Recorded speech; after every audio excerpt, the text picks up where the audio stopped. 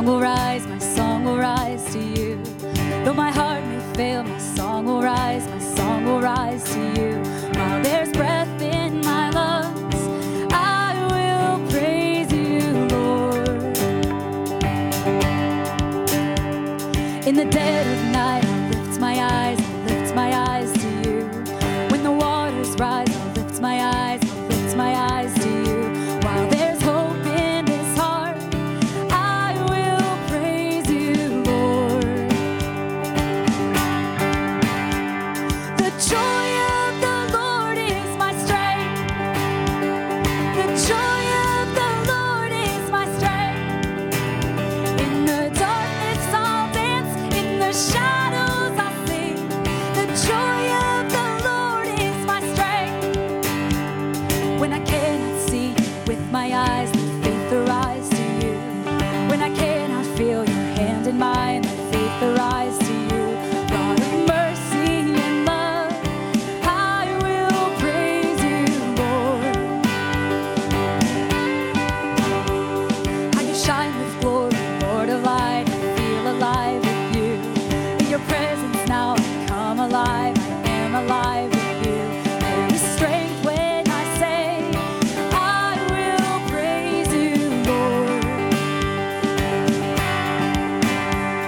The joy of the Lord is my strength. The joy of the Lord is my strength. In the darkness I'll dance, in the shadows I'll sing. The joy of the Lord is my strength. Sing that again. The joy of the Lord is my strength. The joy of the Lord is my strength. In the darkness I'll dance, in the shadows I'll sing. The joy of the Lord is my strength.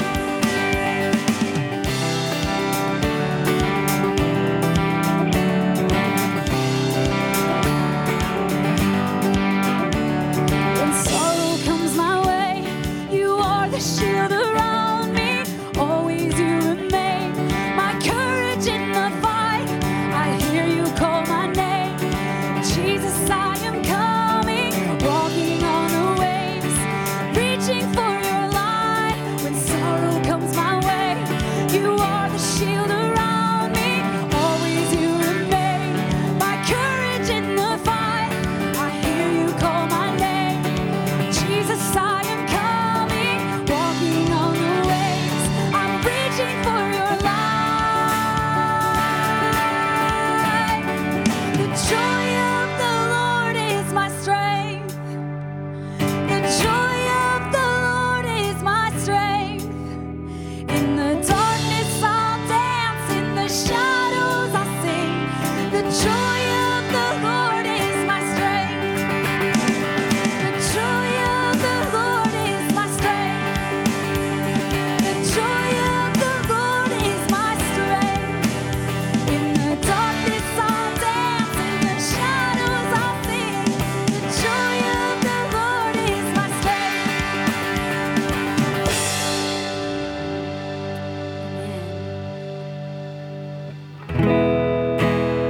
Amen.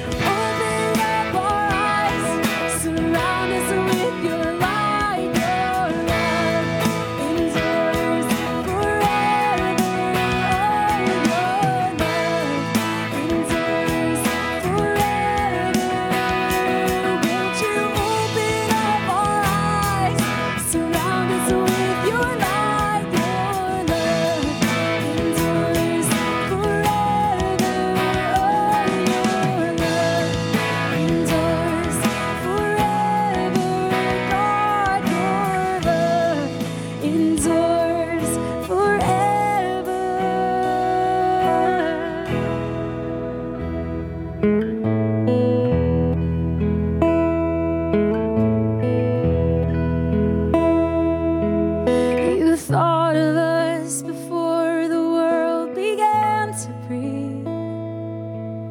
You knew our names before we came to be.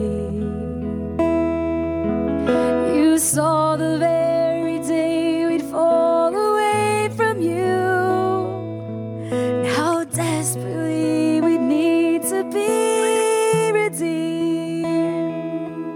Lord Jesus, come lead us. We're desperate for your touch.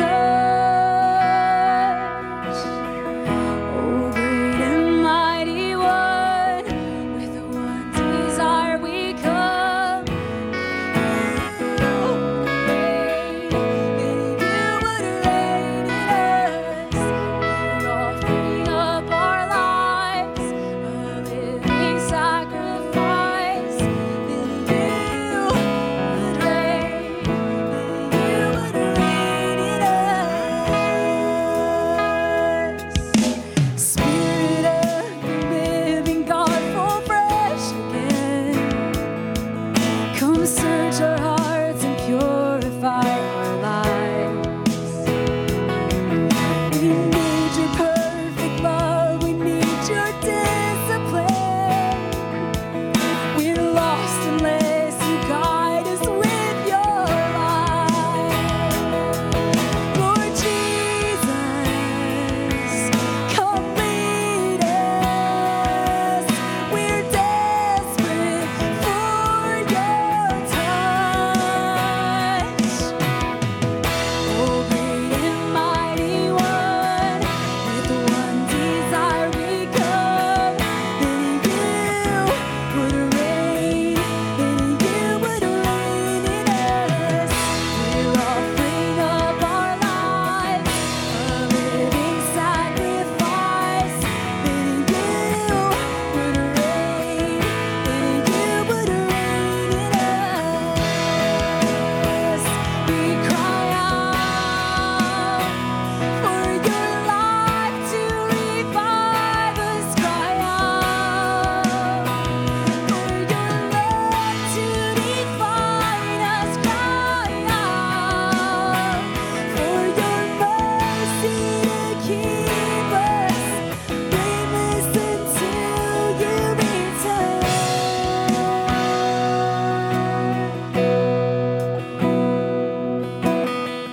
Oh, great and mighty one, with one desire we come. Then you would reign, then you would reign in us.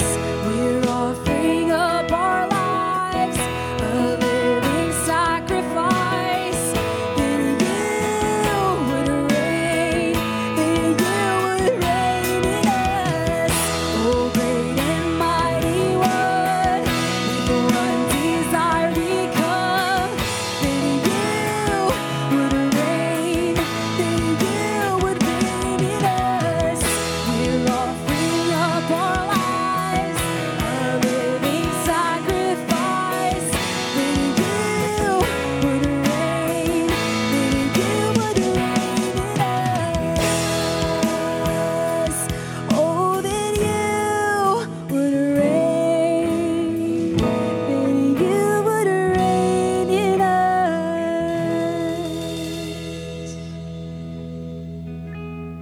Amen.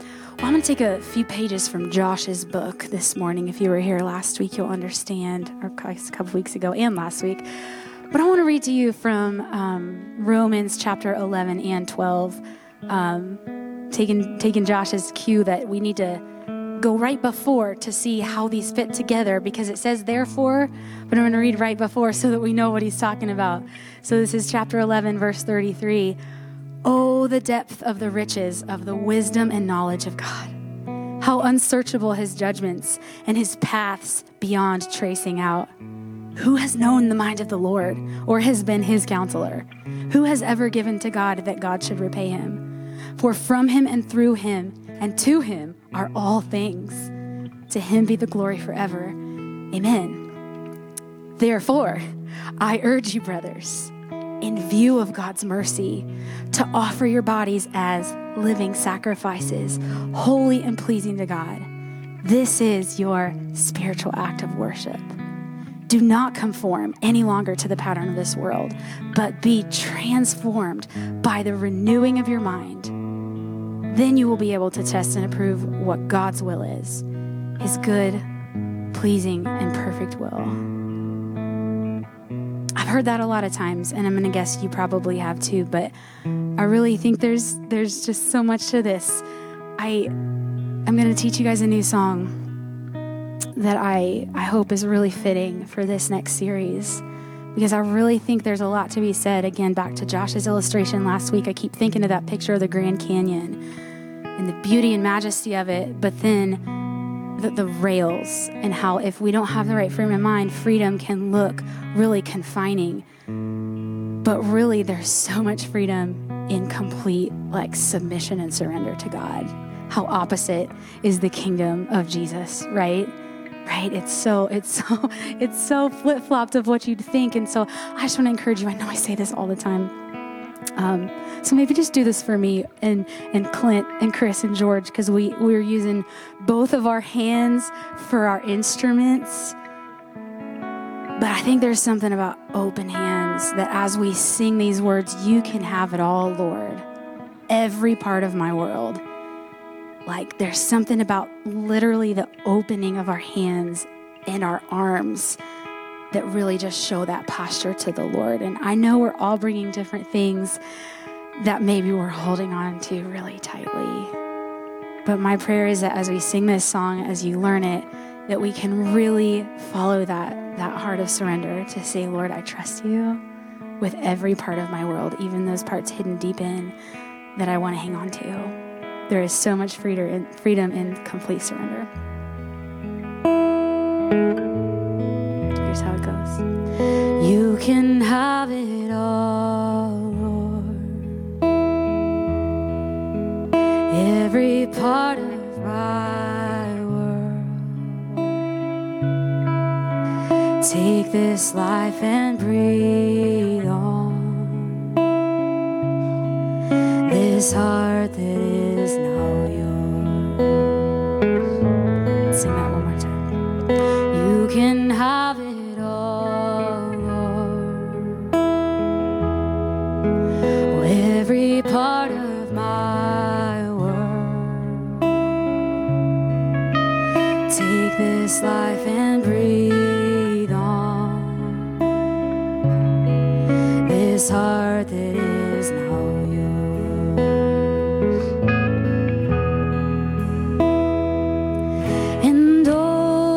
Joy I found, surrendering my crowns at the feet of the King,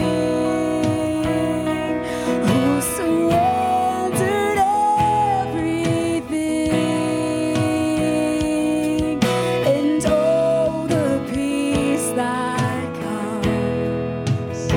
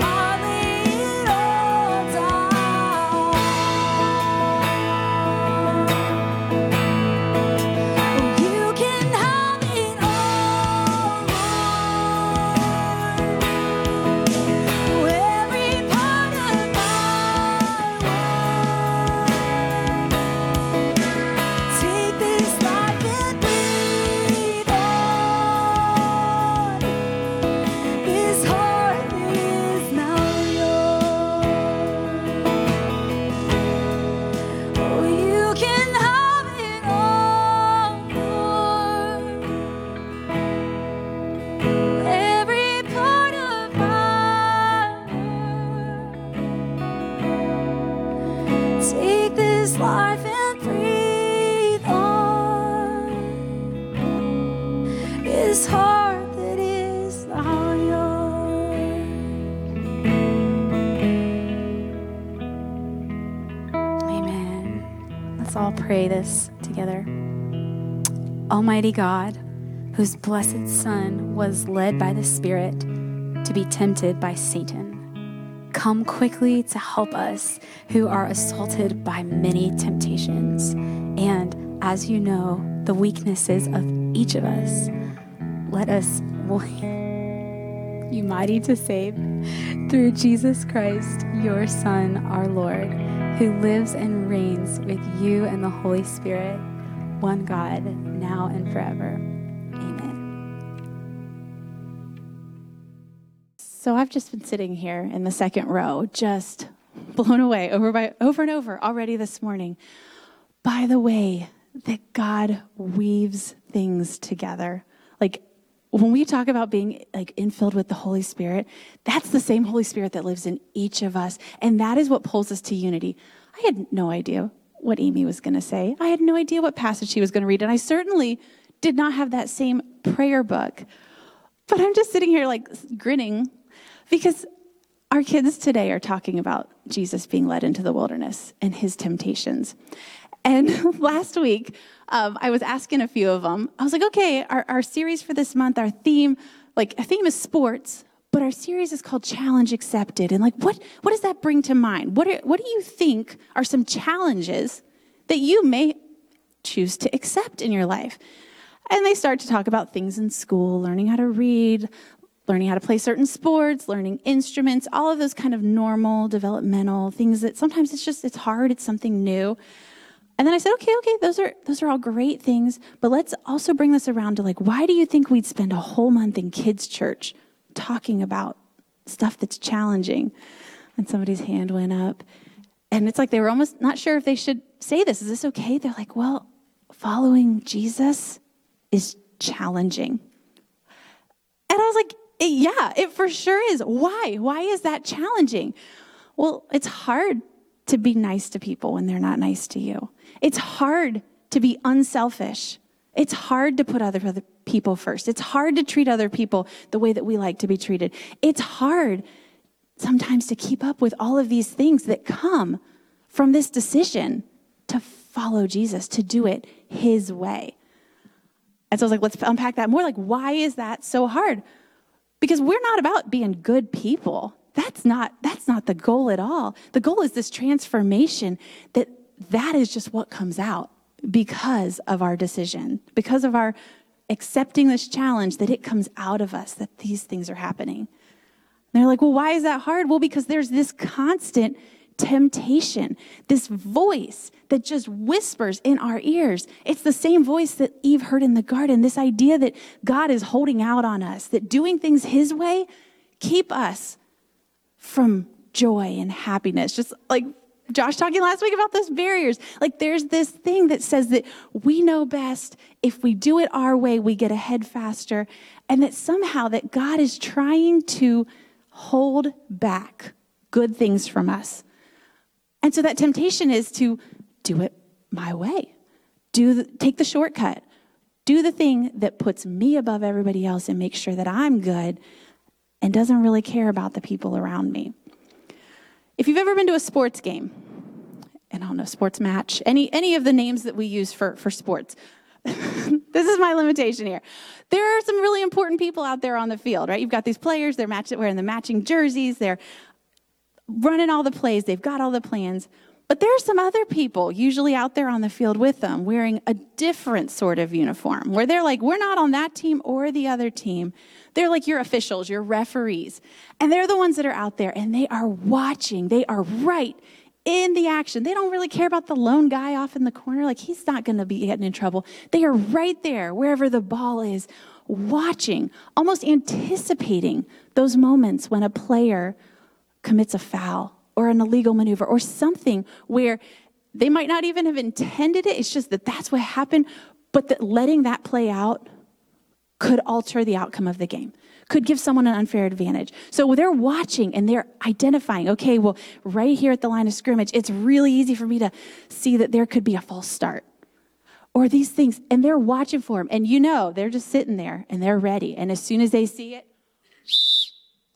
everybody knows. It's like everybody stops, the play stops, you hear the whistle, and everybody knows something has happened. And then all eyes are on the referee, and they're fidgeting with their microphone, and they're trying to tell us exactly what they saw. But what they do, they see it, they react, they call it for what it is, and then they redirect the play, and it moves on.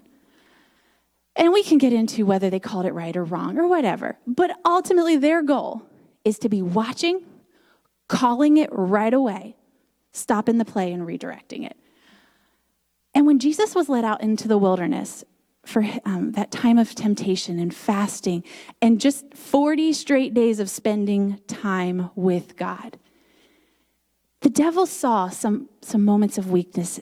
Sometimes that, hey, if there's ever a time to tempt someone, wouldn't you think it's after they haven't eaten for 40 days? If there's ever a time when you're like this, if I'm gonna do this, it's gonna be now. And the devil offers him things like power, just regular food. He asks him or gives him this opportunity to test God and make God prove that he really is who he says he is. And after every one of those temptations, it's almost like when I read through it, I can imagine Jesus saying, whoa, hang on. That's not true. That's a false version of the truth, or that's a misapplied verse from the scriptures, or a misinterpretation of God's heart. And he immediately comes back with actual truth. So every time the devil sets him up for failure, Jesus comes back with, no, you've misunderstood that. I'm not going to fall for that. My way is submitted to my Father. But the thing is, he would only have had those scriptures and those things to fight back with because the pattern of his life was spending time with God. He didn't just pull those scriptures out of nowhere right there in that moment. He had spent his life, like most Jewish boys, studying, learning, memorizing, all of this time that sets him up to recognize a lie from the truth. He can hear it, he can see it, and he can call it out. And so I've just been thinking, what if we were better referees in our own life? What if we were better at identifying those times when we are most likely to be tempted to do it our way?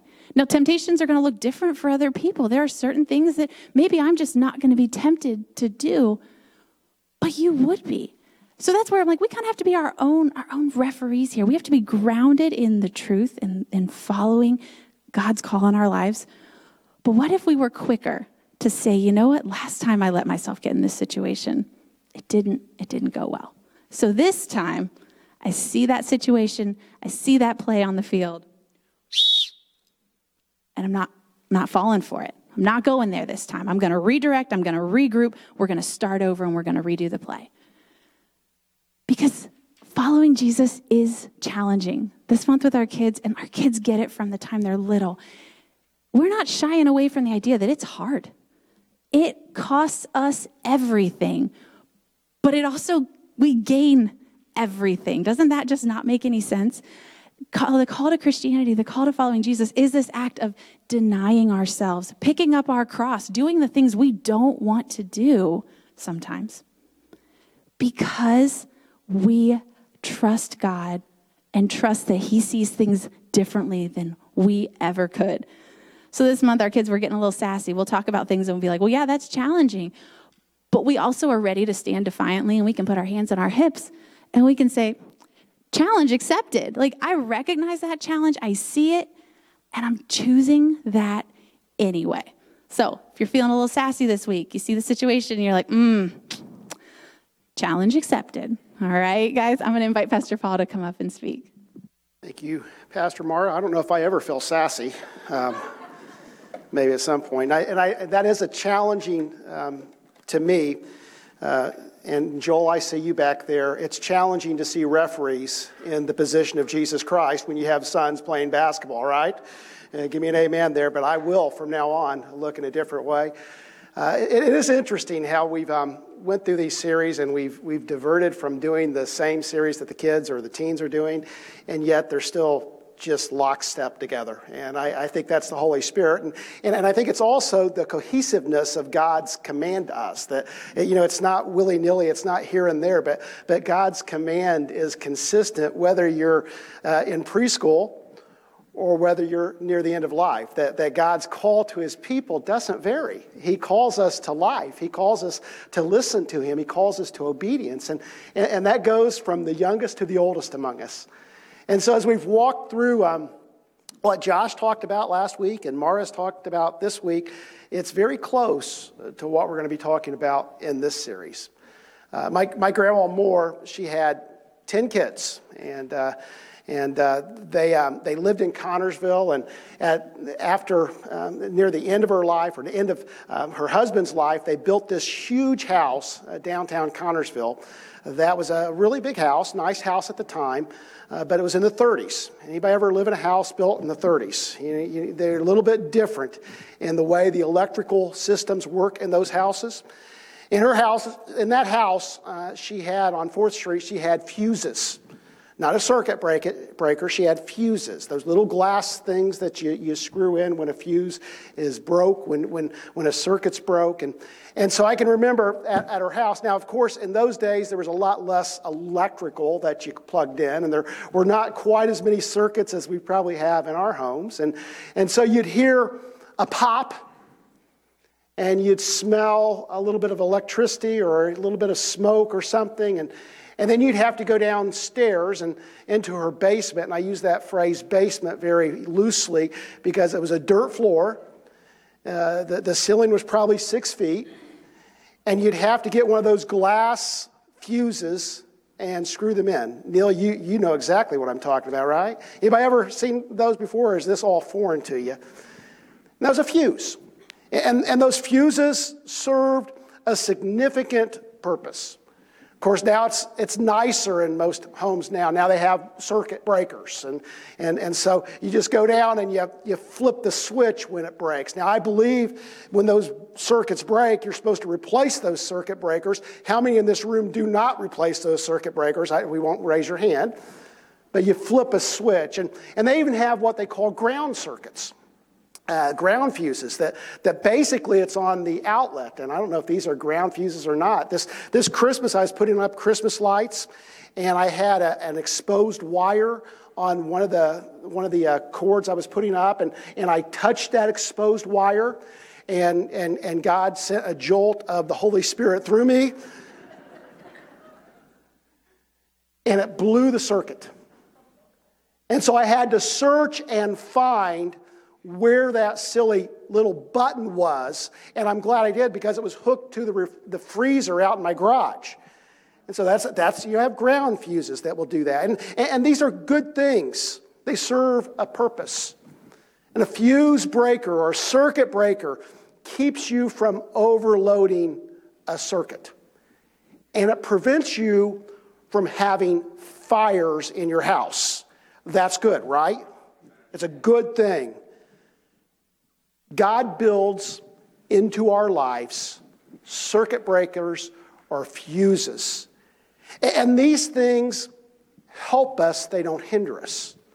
God's will, if we heed God's will keep us from burning down our house, burning down our lives. So, an easy example, Sabbath. Sabbath is a command of God. And this ideal of resting is not because God does not care for us and not because God wants just to add additional restrictions to our life, but this ideal of Sabbath and resting builds into our life space for relationship with God and relationship with others. And so very clearly that this isn't just restriction for the sake of restriction. This is a fuse breaker in our life so that we can enjoy relationship with God and relationship with others.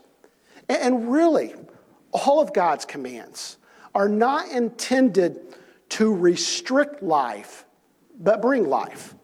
Much like the barrier that Josh showed, much like the referees, they are here to bring life, night to restrict life. Now, in the life of Israel, God built festivals and seasons.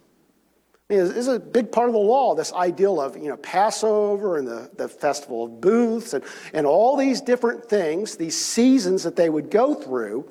And these were seasons, and they were space, and they were time where they could reflect, they could stop, they could reflect on their relationship with God and with others.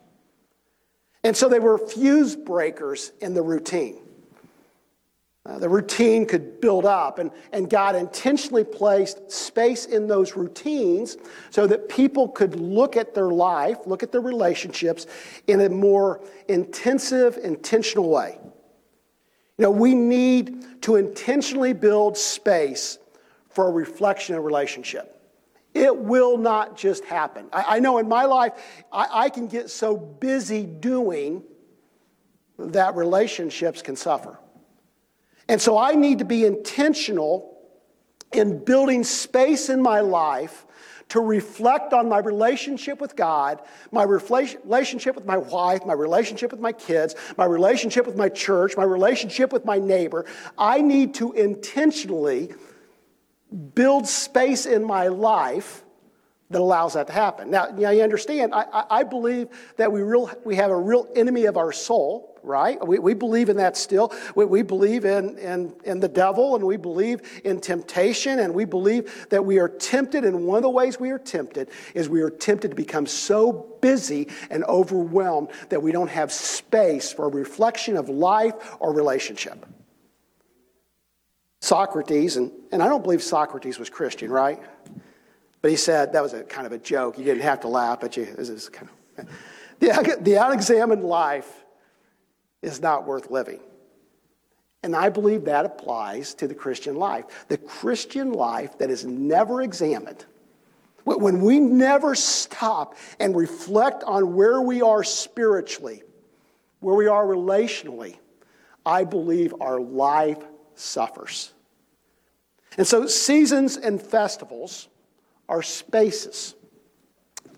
Sunday morning gatherings is a space where we're meant to stop and reflect. It's intentional. That the seasons and the festivals of Israel continued in the early church. Now, they began to get some different names. Passover was more intentionally focused on Easter. Pentecost, they celebrated Pentecost, but Pentecost became less focused on the giving of the law at Mount Sinai and more focused on the giving of the Holy Spirit on Pentecost Sunday. Christmas became a time when the church stopped and focused on relationship. It was intentional. Lectionaries were developed where there was this regular reading of the word, common prayers. We do common prayers here. These common prayers were created, and sure, the Bible doesn't say you have to have common prayer, but it was an intentional act of the church to say we need to stop and we need to reflect. These rituals and these seasons are meant to intentionally move us from the clutter of life into a space where fuller relationship with God and others is possible. And so we are in one of those seasons. We are in Lent. And Lent's not something you find in your belly button, okay, right? I almost said pocket, but belly button sounded funnier to me. Lent is this 40-day period before Easter. It represents, Mara, you mentioned Jesus going into the wilderness. It's that 40-day period. Jesus was in the wilderness, that significant number. 40 days. It started on Ash Wednesday. Last Wednesday was Ash Wednesday. We've had Ash Wednesday services in the past, but we didn't do it this year. Hopefully next year we'll be back to more of our normal routine. And so it's this 40-day period of reflection and fasting before Easter. Now, this period of Lent is deeply set within the life of the church. It was recognized in 325 in the Council of Nicaea, but its roots go much deeper than that. This ideal of stopping and fasting. Some people give up meals. Some people may give up meat, maybe pop or sweets, or TV, or Facebook. There's all sorts of things that people will fast during this period of Lent. But Lent is not simply about making ourselves uncomfortable by being hungry or giving something up. That's not the purpose. The ideal is not, okay, I'm going to go through 40 days of being uncomfortable. Lent is an invitation. In this season, God is inviting his church to let go of lesser things so that you can grab hold of better things. You know, we love our food. If you love food, say amen. There's a story in the Bible, and Jesus, it's in John chapter 4, and it's the woman at the well, and Jesus is sitting at the well, and the disciples go into town to try to find something to eat. You know, they're like us. You know, they're looking for a Wendy's or a McDonald's or something, a drive-through. And Jesus is sitting there, and he encounters this woman, and it's one of the most dynamic conversations you'll find in the Scripture as Jesus just opens up to this Samaritan woman and invites her to a relationship with him, basically. And the disciples come back, and they're trying to figure out what's going on, and they're thinking, well, maybe he got something to eat, maybe somebody else brought him something. They're all consumed with their food, right? Because we love our food, and they're consumed with food. As a matter of fact, I've said food enough that probably most of you are thinking about what you're going to eat for dinner, right? They're consumed with it. That's all they can think about.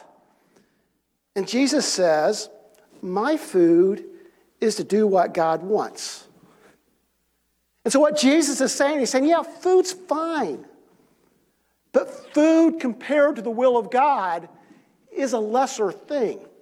That God is calling me to something more. And when he calls us to something more, he'll take care of those lesser things. But when we fast and we give up these things, we're saying, I'm going to let go of lesser things because, God, I'm consumed with the greater things. Season of Lent. What can you let go of that will allow you to experience more fully your relationship with God and others? I mean, this is an invitation to say, okay, I am going to purposefully let go of this with the hope that I will be able to grab hold more fully of my relationship with God and with others. So we're in the Lent series, and we're going to be using as our guide the Lord's Prayer. Anybody ever heard of the Lord's Prayer? Yeah, okay, 3 of you. Of course, it's found in Matthew chapter 6. I believe it's also found in Luke. But let's read this together. Matthew chapter 6, and we're just going to read verses 9 through 15, or actually 9 through 13. We're going to read the last 2 verses of this. Read this with me. Our Father, who's in heaven, hallowed be your name. Your kingdom come, your will be done on earth as it is in heaven. Give us this day our daily bread, and forgive us our debts as we have also forgiven our debtors. And do not lead us into temptation, but deliver us from evil. For yours is the kingdom and the power and the glory forever. Amen.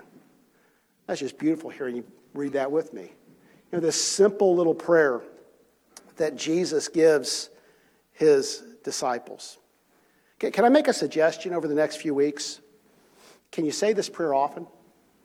Other than just in here when we're having Sunday morning. What if every morning for the next, until Easter, what if every morning before your feet hit the floor, what if you prayed this simple prayer?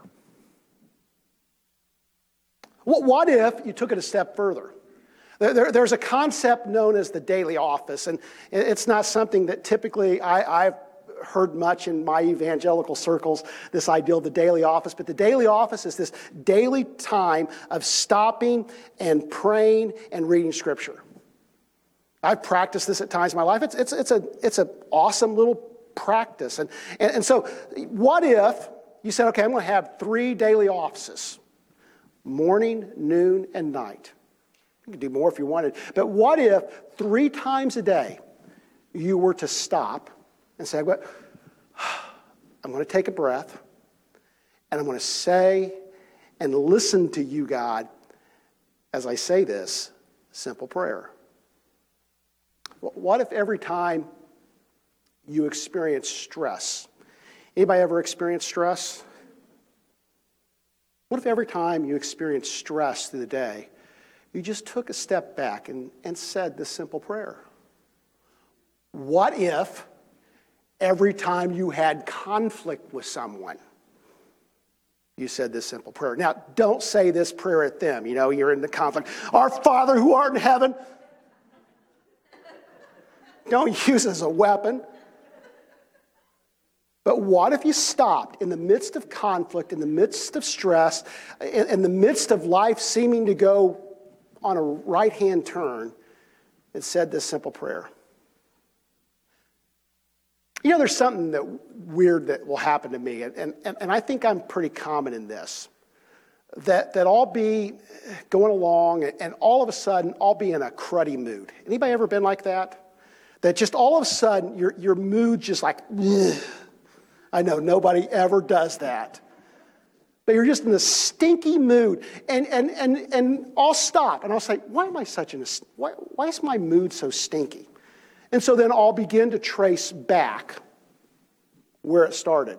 And usually it'll be some really stupid little thing that has sent me, and I'm still thinking about that stupid little thing. What if when we find ourselves in those stinky little moods, what if we were to trace back to where it began and replace the thought process that began that path and said this simple prayer? For yours is the kingdom and the power and the glory forever. Amen. You know, some translations don't include that. I don't believe it's in the NIV, and I think there's some others that have taken that because it's not in the earliest transcripts. But most likely, and I don't want to blow your mind here, but most likely, Jesus didn't include this. But what happened was that the early church took this saying, and this was their response to the prayer of Jesus. And so what we're seeing in this passage is we're seeing the prayer of Jesus and the early church responding to the prayer of Jesus. For yours is the kingdom and the power and the glory forever. Amen. There's power in that. In other words, your kingdom come, your will be done on earth as it is in heaven. And the church responds, for yours is the kingdom and the power and the glory forever. Amen. So in our stress, in our conflict, in our difficulty, we acknowledge that it's all about God's kingdom. It's all about God's power. It's all about God's glory. A fuse breaker in the midst of a sometimes chaotic life. See, Lent and the Lord's Prayer is an invitation to something more, something better. It's an invitation to let go of the things that may not be bad things, but they may consume us, and grab hold of better things. Money's not a bad thing. Amen? Who likes to have money when you need to go to a restaurant, right? You don't like washing dishes. But there's better things. And God's inviting us to let go of those lesser things and grab hold of better things. See, Lent's not simply about self-denial. It's about letting go to hold on to something better. It's a fuse breaker to prevent an overloaded life. It's an invitation to self-realization and to fuller relationships. In a lot of ways, it's better together, point 2. And our passage invites us to something similar. The Lord's Prayer, in its whole, is an invitation to relationship, trust, and direction. And so over the next few weeks, we're going to focus on the Lord's Prayer.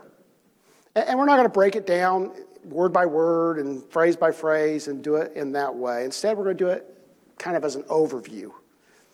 And I hope that you'll focus on it not just here, but at home in the routine of your life. I hope this prayer will begin to just fill your life. And so as we look at the overview, it won't be word for word. It won't be, okay, this word means this. But just as you look at this prayer as a whole. For instance, next week we're going to talk about letting go of complexity and seizing simplicity. The truth is, in most of our lives, we don't need more complex. We need more simplicity. So what needs to be unplugged in my life? What needs to be unplugged in your life? Well, some of the most important decisions I've ever made are related to things that I've eliminated. You understand that? That sometimes it's not what I add to my life that adds value. It's what I remove from my life that's added value. So these Lenten practices of fasting are not intended to make life more complicated, but they're intended to create space for a deeper relationship with God and others. Can we throw up the image? Is it up there? Yeah. I want you to look at that image. Is that how any plugs in your home look right now? Please change it if it does. But as you look at that image, let me ask you, what areas of your life have too many plugs in the outlet? What areas are there just too many plugs and you really need to remove some of the obligations? What are the overload potentials in your life? It's the Spirit speaking to you. What can be unplugged? What in your life can you say, okay, this is not where I want to go, and I'm going to unplug this. Are there obligations, desires, habits, relationships, activities that are preventing you from experiencing God? Are there obligations, desires, habits, relationships, activities that are preventing you from experiencing your family, your friends, your church? Are there obligations, desires, and habits, relationships, and activities that are preventing you from loving your neighbor?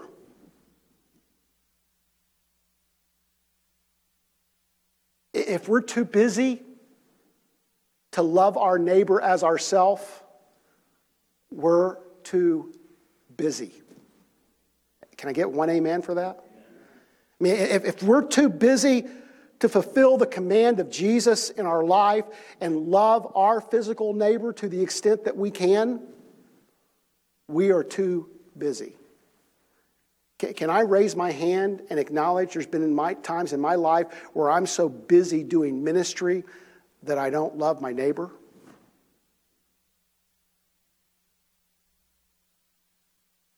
If we're too busy with our obligations to seek justice, to show mercy, if we can't listen, if we can't stop, if our schedule is so busy that when we encounter people, we can't take the time to listen, there's obligations that need to be unplugged from your life. There's another invitation of Jesus. It's in Matthew 11, 28, 30. I love it because in this passage I can just see busy, obligated people. And you realize that the life that Jesus lived in is drastically different than the life that we live in. The obligations, the technology that is meant to make life simpler doesn't always do that, right? Facebook's a great thing unless you're on Facebook 18 hours a day, then it's a bad thing. Your iPhone will give you that challenging, you've been on your iPhone how many hours a day, right? It makes you feel guilty. Jesus says, come to me, all who are weary and burdened, and I will give you rest. Take my yoke upon you and learn from me, for I'm gentle and humble in heart, and you will find rest for your souls. For my yoke is comfortable and my burden is light. There's an ancient legend of Jesus. And I don't know whether it's true or not, but it's kind of a cool legend that one of the things that Jesus made as a carpenter was yokes. And that when Jesus is using this phrase, he's using his business phrase. That when he made a yoke, it fit right. So Jesus is saying, come to me. I know how to make a yoke for you that will fit right. The problem is, in our world, there's all sorts of people that are telling us the things we need to do. Amen? I know God's will for your life. Let me tell you what it is, right? Jesus is inviting us just to rest in him. See, the Lord's Prayer is not ultimately an invitation to pray a certain way. The Lord's Prayer is an invitation to live a certain way. Prayer is less about the words I say and more about the life I live. So I'm going to invite us to say this one more time together. I'm going to ask the Spirit to help us to hear and respond to this invitation. Can you read this one more time with me? Our Father, who's in heaven, hallowed be your name. Your kingdom come, your will be done on earth as it is in heaven. Give us this day our daily bread, and forgive us our debts as we have also forgiven our debtors. And do not lead us into temptation, but deliver us from evil. For yours is the kingdom and the power and the glory forever. Amen. Lord, help us to live those words, not just say those words. Help this prayer to come to our thoughts many times this week. That may we take the time, Lord, to let go of things that are keeping us from grabbing hold of you. In Jesus' name we pray. Amen. God bless. You are dismissed.